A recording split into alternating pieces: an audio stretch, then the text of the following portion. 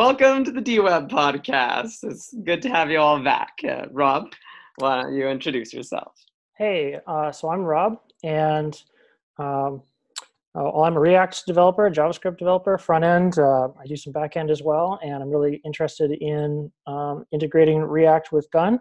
And I'm really excited about the possibilities that Gun gives us. So I'm not sure what else I should talk about, but for introducing myself. Well, some pretty exciting news that happened in the community this last week is that QV Dev managed to get video audio conferencing working on top of Gun. It's a little bit buggy, it's a little bit latency, but the prototype is there, it's functional, it was working, we're chatting with each other from different continents, and now it's just a matter of plowing forward and getting those things worked out. And hopefully soon we will be able to do the podcast recording and live streaming on top of Gun itself, as well as all the other use cases. So that was a pretty exciting moment for the community. That was crazy. I was actually on the train on my way into work, and somebody posted the link in Gitter, and I thought, oh, a little link. I'll just click on this. And then suddenly there I was on a page, my face and somebody else's face, and I just thought, what? Whoa, this person is seeing me on the train right now? So it worked for you too. Wow, like, Yes. That's cool. Yeah, I was riding BART and I was tethering through my cell phone. It was you're okay. So and he's out in Amsterdam. So your BART cell phone tethered connection was connecting via Gun to another person in the community live stream. Wow, that is that is so cool. The quality was good. I mean, the video size was small, but I could see him very clearly. I didn't see any lag. And so I found myself thinking, wow, I'm really surprised. It's Pied Piper chat from the TV show. Well, let's jump into some of the subjects that we had for today. Rob, you were suggesting everything from discussing algorithms and data structures like linked lists, edge, property edges, meta edges, to then higher level applications and tools and use cases like survey apps, social platforms, discussion forums, e-commerce, search, and mapping systems like a peer-to-peer version of Uber. Which of those do you think would be most exciting to jump into? Well, all of them I think would be exciting. I see it as, it seems to me that we're in a position where there's sort of three tiers or levels of things. And what I gather is that Gun is basically the tier one foundational level, establish the technical capability to just even do these things in the first place, which is the real time. It's a graph database, so your associations are as needed, and it's distributed. It's you actually get to own it yourself. So all these things are just really it's the bread and butter, the things we all want from one database that for a long time has been hard to find. Then the next tier, I think, is what we use to build those exciting applications. So that's where it seems the separation is Gun is unopinionated, and then the tier 2 would be an opinionated framework where it says, okay, so your application needs to accomplish these things. You need to, let's say you have a list and it needs to be in a specific order. That would be in tier 2. And then the application itself and the more sophisticated stuff would be tier 3. That's the way it seems to me. Super accurate. I love how you pose that. I think we discussed a tad at the end last week, or maybe not, maybe it wasn't recorded, that, Gun is extremely unopinionated. It's just a tool, it's just a library, and you can very easily shoot yourself in the foot with it if you use it poorly. But it is very powerful and very flexible to do all these different use cases. And the reality is that most application developers are probably going to want to work at a tier 2 level, which is they use a framework or solutions that have been pulled together, like linked lists and data structures specific to their needs that are kind of turnkey. They just grab that module, or they use a database that's has all the bells and whistles that's built on top of gun, and that's really what they're using. And they may not even know about gun underneath. Gun kind of over time fades into oblivion and becomes the invisible protocol or stack that everything is communicating with, and that's not necessarily the API that end developers are working with. Right. Okay. So I suppose we could start by talking about lists, because one of the things that's I'm still interested in understanding better is so Gun has set, and this is a way of adding things into a list, but it's not necessarily ordered. Is that right? Correct. It's not ordered, and a set, if you're using gun references, will be deduplicated. If you're not using gun references that you're setting into the set, if you're just pushing like an object or a string, then there's no way for gun to really tell if it should deduplicate or not. So you might have duplicate objects or records if you're just pushing primitives into it. Right. Okay. So and the way you do that, you call set, and you pass in the result of doing a gun.get, right? Yes. So what should we, what would be sort of the foundational, the first things that needed in order to make a version that gives us that ordered property, and maybe it has some, makes it easy for us to go forward and backward in the list. Let's say we have a reference to one, and we want to be able to just easily go to the one that was before us or the one that was after us. So maybe that is a linked list, or maybe that's an array. What are your thoughts? Oh, I love that you're bringing up linked list. Before we dive into the actual implementation and logic behind a linked list, if anybody in the audience hasn't ever implemented their own linked list, it's a really fun exercise. I recommend it. Not necessarily the end goal that you're trying to get at, but it is certainly a lot of fun, and you learn a lot about computer science. I want to step back and mention, generally speaking, 3 categories of data. So the 3 categories of data, the first category is independent variables. And you guess it, you can modify each one of those properties individually, and they don't have any impact or effect on something else. So take a car. You could change the color of the car separately from the make or the model of the car. I mean, obviously in real life, you can't just magically spawn these things differently, but in a video game, you could certainly imagine switching between different types of cars while preserving the color property. So that's independent data. And as much as possible, you want to design your application around independent variables, because if that gives you the most control from a data science standpoint. The second category of data structures is loosely ordered data. And that winds up applying to most things out there, news feeds, Twitter tweets, lists, grocery lists, etc. There's a whole category of that on its own. And within inside of the loosely organized lists, there's many different types of algorithms and data structures for that. And then finally, the last category is what I like to call dependent causality, is that I don't even really like to think of this as a list. It is that there are certain things that have happened and they depend upon things before it. And that means we cannot look at the things further down the road unless we've already loaded or observed or recognized earlier events.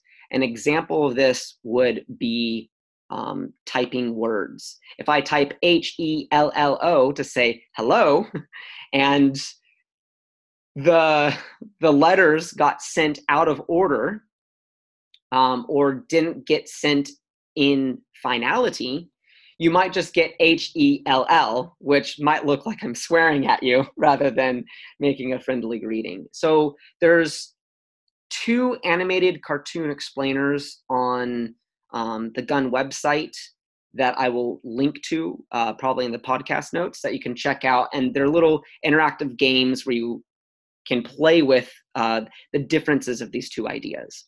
And then they go into detail on how those algorithms work. So for this podcast, it sounds like we're going to jump into a linked list, and a linked list fits in the category of having dependent causality to it. Yeah, that would be really good. That's actually what I was going to suggest. I was thinking, what would be a starting point that would give us a chunk that's just small enough for us to get started. And I was thinking the features that it would be helpful to have is probably a push, so you can add things to the array or the list in any case, and then also the ability to read the whole list. So let's say we have 3 items, we add 1 to it, and then we read the entire list out, and then we can also get individual items and be able to go through them. I think maybe that would be the last part, but that's the thing that I'm thinking about is, okay, I understand how a linked list works. You've got a pointer to the one before and the one after, but I also want this ability to be able to read the entire thing and just see it quickly as an array. Let's say I'm going to display some results on a page. I want to be able to kind of just read those. A linked list is my favorite data structure with respect to dependent causality. So yes, each item in the list, the reality is you're actually emulating a list. There isn't an actual list in there. Each item points to something before it and points to something after it. And the reason why, for at least for the audience's input, this is desirable is it makes it really performant to insert items anywhere in the linked list. If you have an array and a traditional array of 1 million items, and you wanted to put something, I don't know, at position number 3, you would basically have to copy every single item after position 3 and shift it over. Especially when you're talking about RAM and memory on a computer, that's just, like not a good experience. It's pretty wasteful. But with a data structure of a linked list, all you're doing is changing those pointers, and you're then able to insert the item into the quote array. And I'm actually I'm not going to even say the word array, because that's technically this other data structure that I'd argue is inferior to a linked list. And that's why I love linked lists, because it gives you a much better performance guarantee. Now, how you would implement that in Gun isn't too much different than how you would implement that in a multi-threaded programming language, where I should say you're managing the threads. I'm going to go back to your statement of having an API to push onto the end of a list. I'd actually argue that's potentially very dangerous in a distributed system. And here's why. In JavaScript, we're used to pushing onto the end of an array. That's because nobody else can modify it from anywhere else. So we have a guarantee that what we're adding to the very end is going to, roughly speaking, relate to the last item we had in the array. But in a distributed system, 2 people might push onto the end of an array, and you don't necessarily have any guarantee of what the behavior of that should be unless it's well defined. So in the case of a linked list, it's better to actually just traverse locally to the last item you know of and point to the next thing. But here's a slight issue, is if both users are doing that and they haven't heard about each other's update yet, because they're both operating off of the last object in that linked list that has a unique identifier, they will overwrite each other, which may be intended behavior, but it might not be the intended behavior depending upon your application. It might be that you want to have both people push onto the end and they get sorted, in which case we're not in the category of dependent causality, we're in the category of loosely ordered data structures. So in the case of a linked list, if you were to implement that in Gun and 2 people were to concurrently add to the last item in the list a next property, and people were to do this simultaneously, Gun's conflict resolution algorithm would treat that as, oh, well, the last person who wrote to that in the quote distributed system, because last is poorly defined in distributed systems, but Gun resolves it.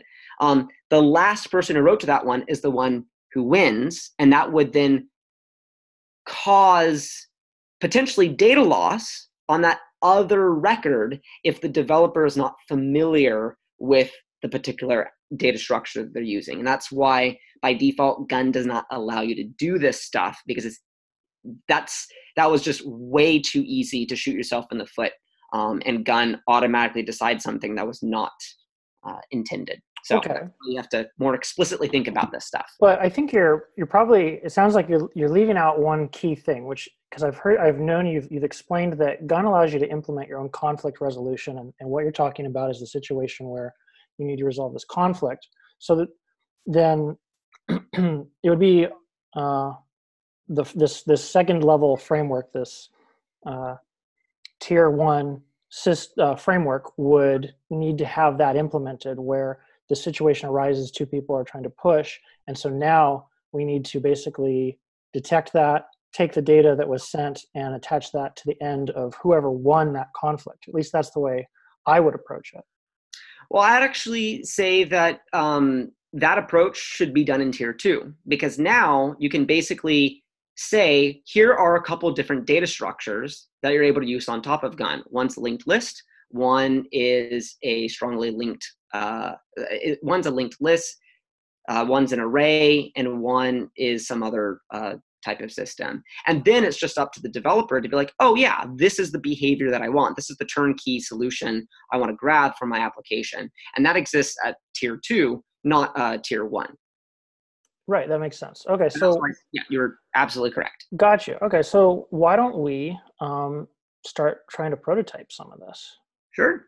That would be cool. You want to open it up on your screen? Yeah, let's see here. We're going to go share. I'm just going to collapse this down. And all right, so here we are.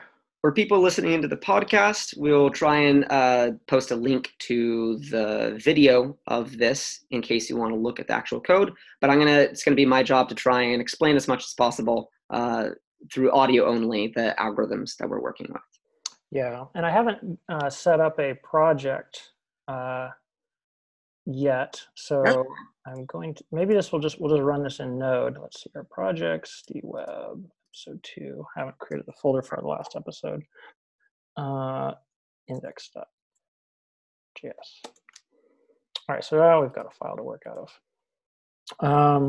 So of course we're going to want to define what the behavior is going to be when there's potentially a distributed systems event, aka two people are doing the same thing at the same time. It sounded like you, for this particular implementation, want it to be that if two people add to the end of the list, it is treated as they're both pushed onto it. Yeah, but I was thinking maybe let's start simpler. Let's maybe let's not dive, because we're gonna probably cap this at an hour. We're already halfway through. Why don't we try to get ourselves just the basics, and maybe next time we can go as far as implementing some of that conflict resolution stuff. Okay. I don't know if this came up in the previous conversation as well. I'd mentioned there's 3 different types of arrays oftentimes people will use with Gun. One is an atomic array, which is you don't actually store each element separately in Gun. An example is a lot of people will store the name of a person as an array. I don't quite know why, but I've seen that in practice. In which case, you want to actually stringify the array and then save that array to Gun. And what's going to happen is, and this is intentional, if anybody goes back and changes the name, their user, their human readable, their family name, it's going to update the whole array in place. So if 2 people modify it at the exact same time, you're only going to get the correct last result, not the combination or mix of them. So that's what I call as an atomic array. Pretty simple. You just treat it as a string and you toss it into Gun.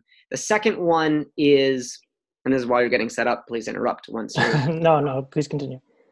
The second type is a fixed notation array, where you can think of it as operating off of a JavaScript object, and each object property has explicitly a ordered integer. So like 1, 2, 3, 4, 5. And what that means is it is possible to get a quote array. These are all different types of arrays, so please keep that in mind. I'd rather just loosely call them lists.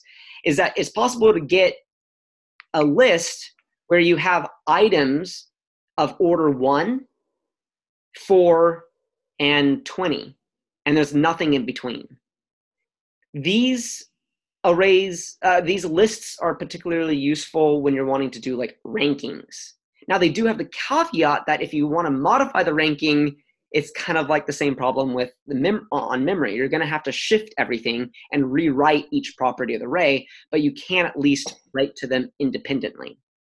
So you could update a single rank at rank 1. You could update that individually without affecting the rest of the list.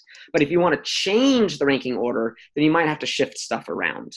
So that's a fixed notation array, like an array object.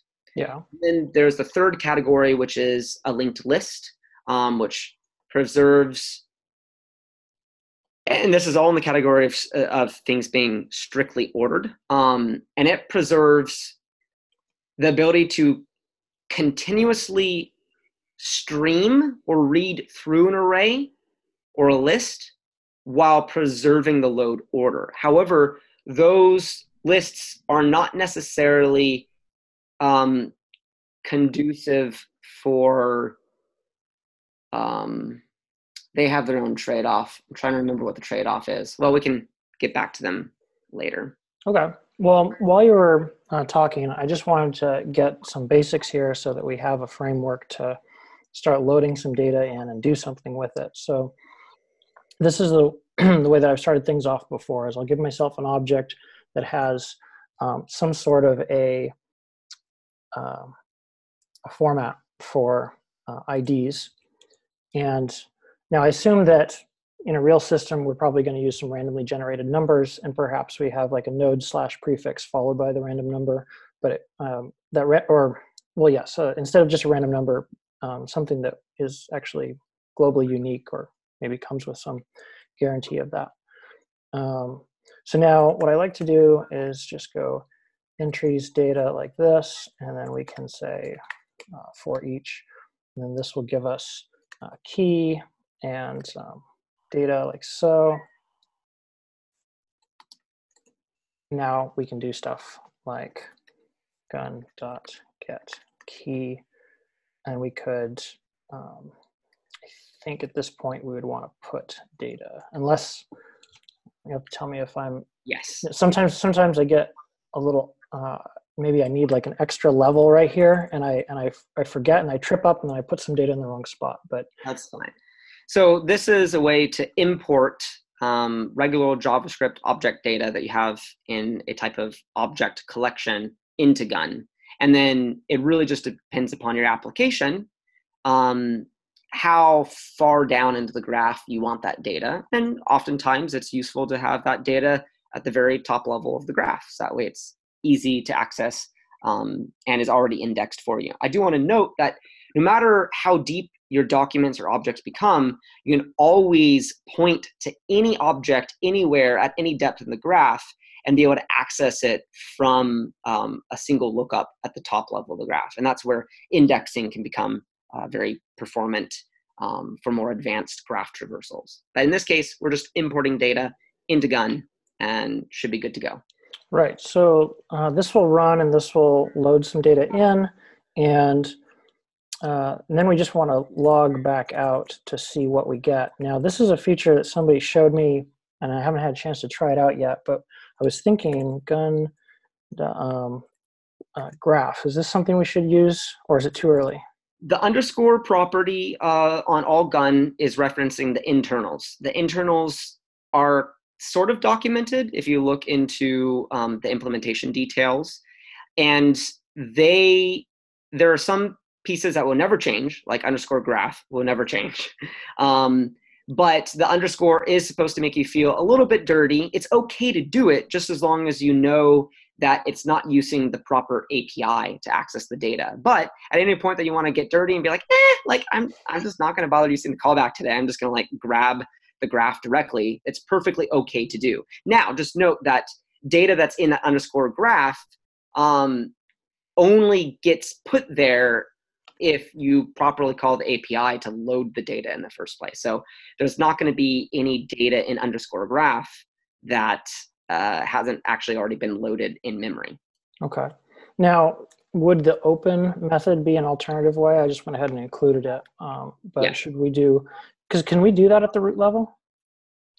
I don't think you can do root gun.open, but as long as you call any one of those, and this is where if you go back to your import and you add a namespace for your app, then everything is going to be getting saved under the namespace of your app, and then you can open up the namespace of your app directly.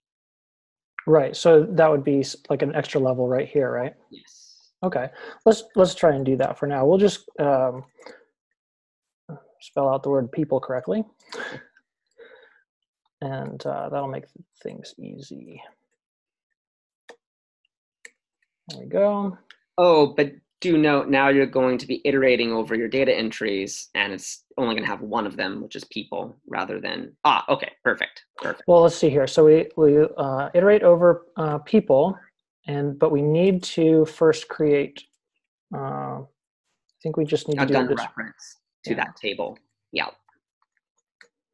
Actually, so, I see. Let's just go backwards. Well, we didn't actually need this level because we can just... True. It just depends upon how accurate you want your JavaScript objects in memory to match the data structure you're passing into gun. I cheat, and I wind up just interacting with JavaScript objects and then dump them into gun.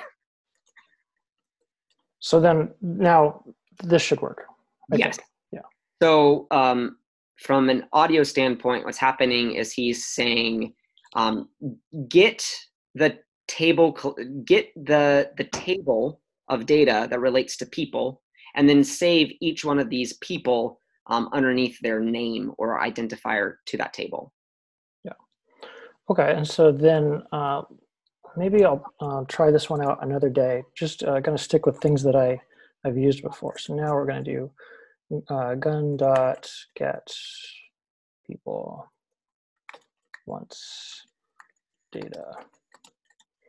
Did you want to do .open on that, so that way it would load the whole table and everything underneath it? Yeah, well, sometimes I guess maybe I get confused on this one. Is once is going to include some? Wouldn't that load everything as well? Once will load everything one layer deep, but not multiple layers deep. All right, let's try it. I think it's ready. The moment of truth. Does our code run? Yay! Was that it? Yeah, it looks all right. Oh, wow, okay. Cool. Hey, Rob is really good at writing code live and then running it, and it just works. No typos. Yeah, don't hold me to that. I don't. All right, it's just beginner's luck. I mean, not that I'm a beginner, but beginners at videos, webcasting code. All right, so now we've got something to work with here.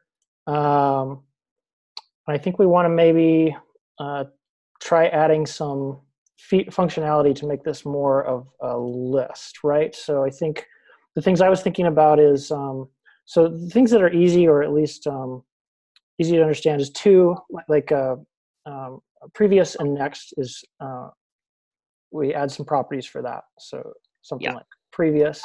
And then we need a filler for when we first insert this data. We need to, I guess we can leave it empty for now, right? This is the cool thing with JavaScript objects, is JavaScript objects actually allow for circular references. So what we're trying to do now is take what was just a very boring JSON-like collection of objects and now actually turn it into a proper linked list at the JavaScript object level.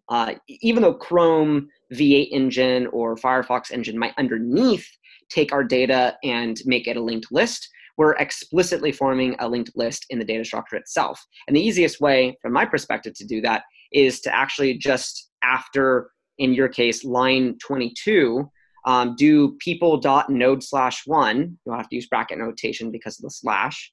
And then do .next equals people node/2. So that's effectively for the audience saying, I want the first element to point to the next element, and the next element is, let's imagine we have Alice, Bob, and Carl. So Alice has a name property, Alice has a next property, and the next property points to Bob. So we could, and then Bob has a name property, and Bob also has a next property, which points to Carl. So now we can traverse the linked list by doing alice.next, .next, .name, and that will give us Carl. But now, if we were to actually, so I've added this line here, but isn't it the case that Gun would just see this as, I mean, we have to take the next property and do gun.get in order to make that an actual, in order for Gun to understand that we want to get the node. So this is a little bit of a cheat. If you are creating your data in one go here, and it's not previous data that you've manipulated in Gun, you don't even have to do this operation where you iterate over your table and dump it into Gun. You could actually just do gun.get people.put that whole object that you've structured. And your existing JavaScript references to each different object will be correctly preserved inside of Gun. So that way, the back property on Carl and the next property on Alice will both point to the same Bob. And then when you call .open, you'll get the exact same data structure back out, even on another computer. Sounds like magic. It's pretty cool.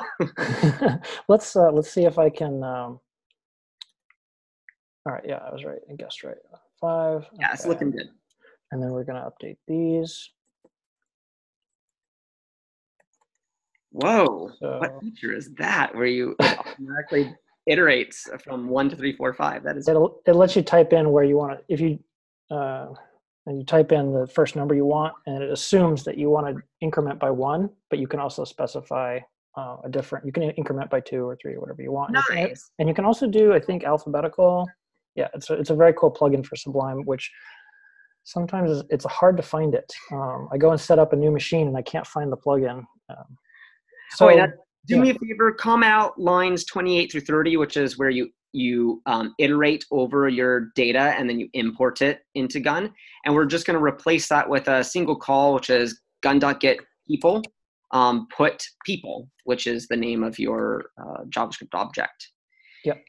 Now, do note, every single time we rerun this in Node, we probably want to clear out the data that was previously saved. Yeah, let's see what we've got here. And that should just be raw data. Yep. Cool.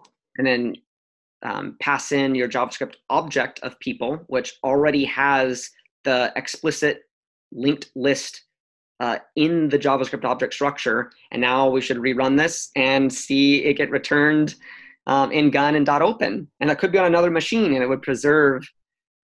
There you go. Let's see, what have we got here next? Okay, and it's actually loading the data of that person on the next node. Let's go back and change the names to Alice, Bob, Carl, Dave. So, so that way it's just pretty quickly easy for us to identify that. Yeah. Everybody's going to be a first, just a single name person. Yeah, sounds good. We need 2 more names. We'll do Mark and Rob. Woohoo! So open is actually going to return you a JavaScript object with those same circular references as if it was the original JavaScript object that you had saved on the other computer. See? Nice. All right, so I think I just want to play devil's advocate here. I want to see like something print out shows me equality, or something shows me like next on this person is the same as that person. Oh, yes. It's not necessarily the same JavaScript object you passed in, but what you should do in your open call, you should be able to do data dot go back to the screen that printed the data. Sure. You should be able to do data.node/1 is data.node/2 is equal to data.node/1.next, if that made any sense. So we're basically saying for the audience, we want to make sure that Bob is the exact same JavaScript object in memory as Alice.next. Right. And we need to use bracket notation, right? Because don't we need to do it this way? Yeah, because JavaScript won't let you, since you have this, because your naming scheme has node/1 And in fact, even if you just had integers, you'd still have to use bracket notation. Okay. So we want next to equal this way. Yep. I think that's it, right? So now we're going to test the equivalence here. Okay. Moment of truth for the audience out in suspense. All right, what have we got? Console is not a function. .log. Your first typo in. No. My winning streak is over already. All right, so let me make sure I don't have. It's pretty impressive you've gotten this far, that we've been able to explain the algorithms in audio and you haven't made a typo in the visual code. True. And that will be the case on another machine. Wow, really if two exciting. computers are synchronizing. So I think we can probably implement previous, and then maybe we can implement, let's see here. Well, I guess we're doing it. So when we do this method here, open, it fills in next. So maybe for presenting this as just a list of people, we don't necessarily want to see next. I guess we could just filter it out. Do we have an option in Gun to not load the data that we have through a reference or through a relationship? So non-enumerable keys? Well, isn't next enumerable? Yes, next is it is a property that you could enumerate over. Man, that's such a like computer sciencey jargonish sounding. It sounds bad on a podcast. Like it just means like, is it metadata or not? Right. So you're wanting to have it such that the .next property and .previous properties are not actually returned to you. Let's see, what did I do wrong? I thought I could just destructure with name. It's returning to you people in this case. You could map over people and then .open, and you would get then 1, 2, 3, 4, 5 different people that are all printed that then have circular references to all the other people in it. Oh, see, graphs are so much fun. This is why all databases should be graphs, because you can actually model the way that things are in the universe rather than trying to get, you know, your application or data structure to match the constraints of the database. Okay, so I see what it is here. So we need to just use ID because we're getting, I think we... No, in this case, ID is going to be people. Because this is everything as one big object, so then we would need to have another loop. Right. So doing gun.getPeople.open is opening up the entire table of all people and everything underneath them. Right, right. So here's another kind of cool thing is that .open is one of those tier 2 modules that kind of already exists inside of Gun. There are some bugs to it, just as a warning for people who are playing around, but it is a much more magical experience using Gun, using some of these tier 2 modules like .open. However, I think a lot of application developers will discover that magic will oftentimes is nice at first, but gets in their way for what they're actually trying to do. And if you're trying to have a highly scalable app, you're not going to call .open on your entire user base for every single call because it's going to load a lot of unnecessary data.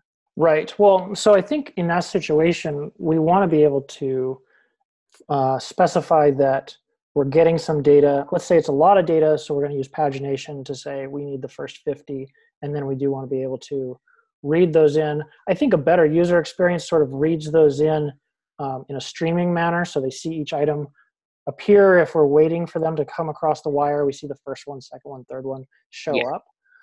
Unless they're already in memory, then we want to be able to just read and get those onto the page as fast as possible. But yeah, with a lot of data, so I'm starting. Yeah, we don't want to do pagination just yet. And I do want to note that rather than doing a for each inside of your open call, you could just go back to Gun's API and do gun.getPeople.map.open, and that's then going to give you back each person. Now, because our data structure is a linked list and everything's connected to each other, it does technically mean that each person you get back is loading everything else related to it. But in this case, it's okay because we already have it in memory anyways. But now you're using Gun's API to do the iteration for you, and that will automatically stream as well, like you're saying. However, if you're more comfortable, obviously just getting one big blob and for eaching over it yourself, that's totally okay as well. That's why .open is nice because it's easy to get started, but not necessarily the most scalable because it just is going to load oftentimes too much data. So with what we've got here, if we change this to map, are we going to, is it ordered, or do we need to do something to ensure order? The order is not guaranteed, but oftentimes it will just come back in the lexical order that it's streaming based off of. But it's not guaranteed because you might have 4 different peers in the network that all have different pieces of the data. And those peers that have different pieces of the data, or all same copy of the data, might be different distances away from you. And so a peer that might have, Xavier and Zach might be closer to you than a peer that has Andrew and Aaron. And as a result, the peer that is closer to you when they reply to your query, I don't even want to call it a query in Gun, when they reply to your lookup in Gun, it's possible that you'll get data out of order. You're simply going to get the data that's the fastest to respond. Okay, so it sounds like what we would want to do is use map because that would allow us to get data the fastest, but we would also want to put it into our structure. So like maybe we would get the 5th item somewhere near the beginning, but we want to show that we're still waiting on the first 4. Yes, and this is actually the beautiful magic that's happening underneath with .open, is .open is actually just calling .on recursively on your data structure underneath. And then it's incrementally loading each of those pieces in and then calling it back through the single interface of open. But you can start composing these different layers from tier 1 to tier 2 and above, where if you have a very complex data structure with these interdependencies, you can stream load things and start sorting them in memory and constructing the dependency graph that you expect. But you don't render out to screen, or you don't pass it back at the higher order API, the higher order abstraction, the higher order extension, until all the data underneath matches a particular constraint or requirement. So one of the things I want to do moving into the future is probably have a fork of .open, or a completely separate module that builds on top of .open, where you pass .open a schema.